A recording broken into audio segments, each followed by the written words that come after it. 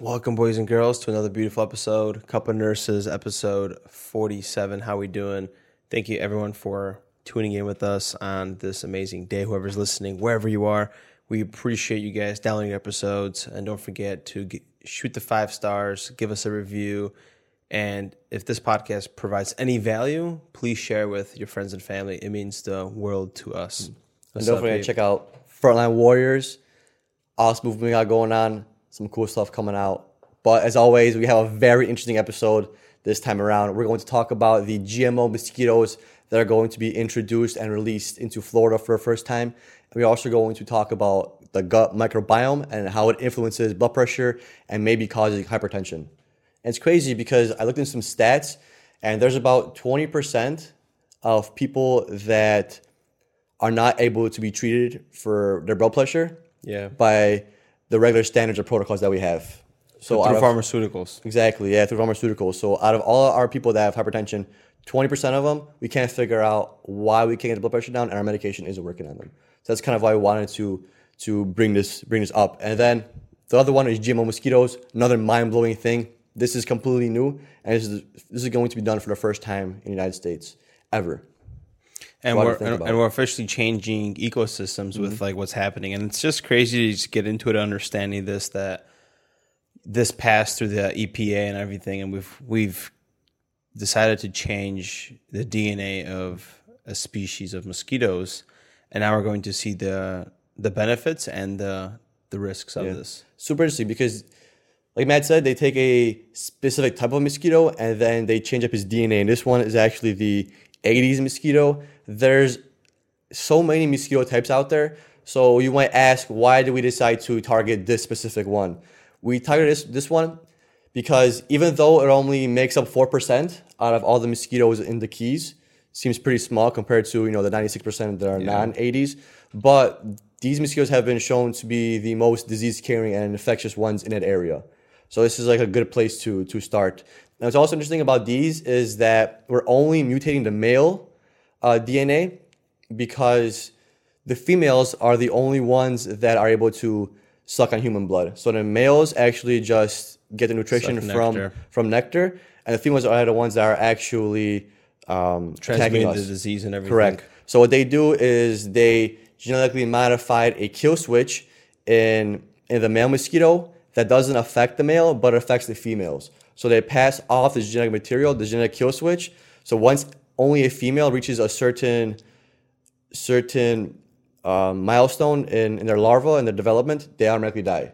But the males survive. So ideally, they're trying to decrease the amount of females and increase the amount of males to kind of depopulate those mosquitoes. Yeah, let's just wrap that around our minds that like we have the ability to switch DNA and make this killer switch in the genome of a freaking mosquito, and they don't reproduce. And then we're gonna have a bunch of males of this species, which is not going to be able to transmit Zika, yellow fever, and all the other viruses that this specific type of virus is causing issues. And the only repercussion is this is figuring out what is going to happen to the ecosystem, right? What are the repercussions of not having mosquitoes in nature? Is it the algae that they're consuming? I'm not familiar with the mosquitoes in their life. Yeah, I feel you.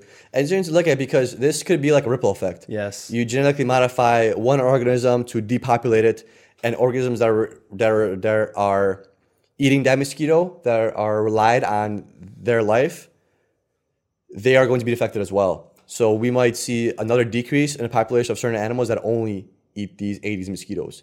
Because maybe there's not going to be enough of these in the population to feed all these animals, right? Because you're wiping out the females, so they're not going to reproduce as much, so you're dropping it. Yes. So that's going to affect them. And then whatever animal eats that animal, like it's a going bat, to affect it. for example. And it keeps going to who knows? It might affect us directly in a million years or in 1,000 years. Yeah, that's what it is, that ripple effect that you notice. It's like the drop of water, correct? But unfortunately, in this ripple effect, it's not going perfectly circular. It's affecting different things. Just like in this aspect, the bats might suffer, and that's a whole chain reaction of maybe crickets are going to be over-infesting the lands now because there's a decrease in bats. Scientists can't predict those things till we see it in full effect. So, hey, Florida's releasing these mosquitoes. In the next few years, we're going to see, just like with everything, the repercussion of the progressive mentality of trying to better society by genetically modifying mosquitoes. Right. So it's pretty interesting to see what's going to happen. It could have a very big upside, but there's also a negative side when we do things. So I was actually curious on how people figure out which kind of new technology to bring about, because this is new technology, these GMO mosquitoes. So I actually looked at some regulatory structure that are required, and there's actually 4 pillars in this. So people bring out these ideas how to create new technology or how to bring it to fruition. It has to have these 4 things. One of them is public health. So is there a need for it? Number 2 is a regulatory, which is may it be done. Number 3 is social, should it be done? And scientific is number 4, can it be done? So it has to answer all these questions for it to be considered something that's going to be released into the community, into the society. And one of those things, just for reference of GMO organisms, is like crops, for example. We've genetically modified corn and soybeans and stuff like that. And now we're seeing that we're monocropping. And what is monocropping affecting? Now we're getting less nutritious fruits and vegetables because we're depleting the soil. And that's a repercussion to our health now. Now we have poor gut microbe, which is going to tie into the next topic. And it's this snowball effect that we're experiencing in society. It's crazy to think about. And like you said, you tie it nicely to the gut biome, which is our next point I want to bring up, how the gut biome has potential effects on blood pressure. There's some studies out there that are showing the importance of gut biome. And of course, what builds up the gut biome is the foods that you eat. So we're holistic beings, so we rely on everything in nature to sustain us, right? So this regarding the gut biome and the gut biome and hypertension is some studies are actually showing that the gut biome health and structure is directly correlated with hypertension. So ultimately, it's also showing that whatever you eat is also an influence in your blood pressure, in your heart disease, and in your heart health. And that's just something mind-blowing because we've always looked at as cardiac disease from a different standpoint. We never tied it into gut microbe. No, it was always the pump and the the pipes. And how we talked in the beginning of the episode that 20% of people that have hypertension are unable to be treated with antihypertensive medications. Maybe those people need a adjustment in their gut biome and their gut health, and that might be the solution to their hypertension. Yeah, I'm trying to think about this because we're realizing more and more, and we're gonna have a full episode about the gut microbe that we're gonna release in the future. It's mind blowing. We're planning on getting some kits for ourselves. There's different kind of kits we're gonna compare in the next couple of days. The best ones, we're gonna purchase it. We're gonna send out a sample to the lab, and we're gonna actually do a deep dive into gut microbe, the diversity, the microbiota, everything, how it has its effects, and we're gonna actually compare our results and see what we need to work on. For example, because sometimes you might have increased like metabolic oxalate levels, and you have to stop eating those foods that have that, like eggs and peanut butter and everything, and that's going to reduce calcium, whatever that could prevent kidney stones. It also transforms the diversity of the gut microbiota. Yeah, it's so interesting, like the study of the gut, how something that's so overlooked, because no one really cares too much about GI health, just because it's kind of gross and it's something almost taboo to talk about. But I like how there's more relevant and more research coming, not relevant, but how there's more relevant research coming out regarding the gut health and the gut microbiome and how it affects your brain, your heart now, the way you live, and your overall health. And more, it's like these critters, these trillion critters that are in your gut, they're almost pulling the levers on the human body. So it's like you have your consciousness that's aware of yourself, you're aware of your body, right. But now you have to be aware of what you're consuming because, hey, that gut microbe is pulling levers. And now it's freaking hypertension. Like, what? That's a trip, man. You know what's an interesting concept to look at is how we are humans on a giant ecosystem of Earth. Yes. And our bodies are an Earth for these microorganisms. Like, they live on us and inside us. The same way we live on the Earth. So your body is literally almost like a temple. So it's like, how are you going to treat the city that's inside? Right. Because if you're treating it bad and you're eating processed foods, that's changing the system of it. It's like almost like humans, correct? Mm-hmm. The way to think about the gut microbe, it's like society. We have processed foods. Now we have an epidemic of obesity, diabetes. Now these people are sick, very susceptible to viruses. Now we have a pandemic. There's people dying. Mm-hmm. And look what our gut microbe doing. It's like introducing an antibiotic. It's just killing a bunch of things. what are the repercussions of now introducing antibiotics long term to the body? C. diff. Like it's crazy. Everything comes full circle in this. Yeah, it's super interesting to look at. And Matt and I looked at some studies regarding this and how are they conducting this research. And we have a bunch of these studies on our show notes. If you guys are very interested, we always have links on our show notes regarding the studies. But one study that we looked at actually demonstrated that high blood pressure is associated with gut microbiota dysbiosis. So dysbiosis is a miscommunication, just the organisms in your gut aren't in the proper locations within the proper amounts. And what they were talking about is the nutrition that you consume affects your gut biome, creates it what it is, which internally affects your blood pressure. A lot of people think that, hey, they eat healthy, and the healthy food is what gets them these antihypertensive effects. That's true, but the food that you consume actually affects your gut flora, which then dictate the blood pressure issues. Yes. So ultimately, if you eat a healthy diet, that indirectly changes your blood pressure, but directly changes your gut flora, which then directly changes your blood pressure and your cardiac disease. Yeah, I'm going to share like a quick little story where it became very self-aware of this. With the gut microbe, it's like when I was in Poland, but prior to that, I was in 8th grade and I had my appendix taken out. I got peritonitis, needed a PICC line, had long-term IV antibiotics. I went to Poland a couple years later, and there's a change of atmosphere. I'm also human, so I'm getting affected by the atmosphere, but my gut microbe is getting affected as well. And I had crazy stomach pains. I went to the Polish hospital. They didn't know what was going on with me. They wanted to GI scope me. Didn't want to do that, refused that. Went to a special doctor, Chinese medicine, that took a blood sample and ran it underneath a microscope, and he saw that my GI tract is like upset. Like you need to reintroduce different foods. I went on a special cleanse, took specific pills, and that's when I became aware that like, wow, yes, you have the body, and if you work out, that helps you, but also you have the microbe, and that upset me. That created nausea, vomiting in my body.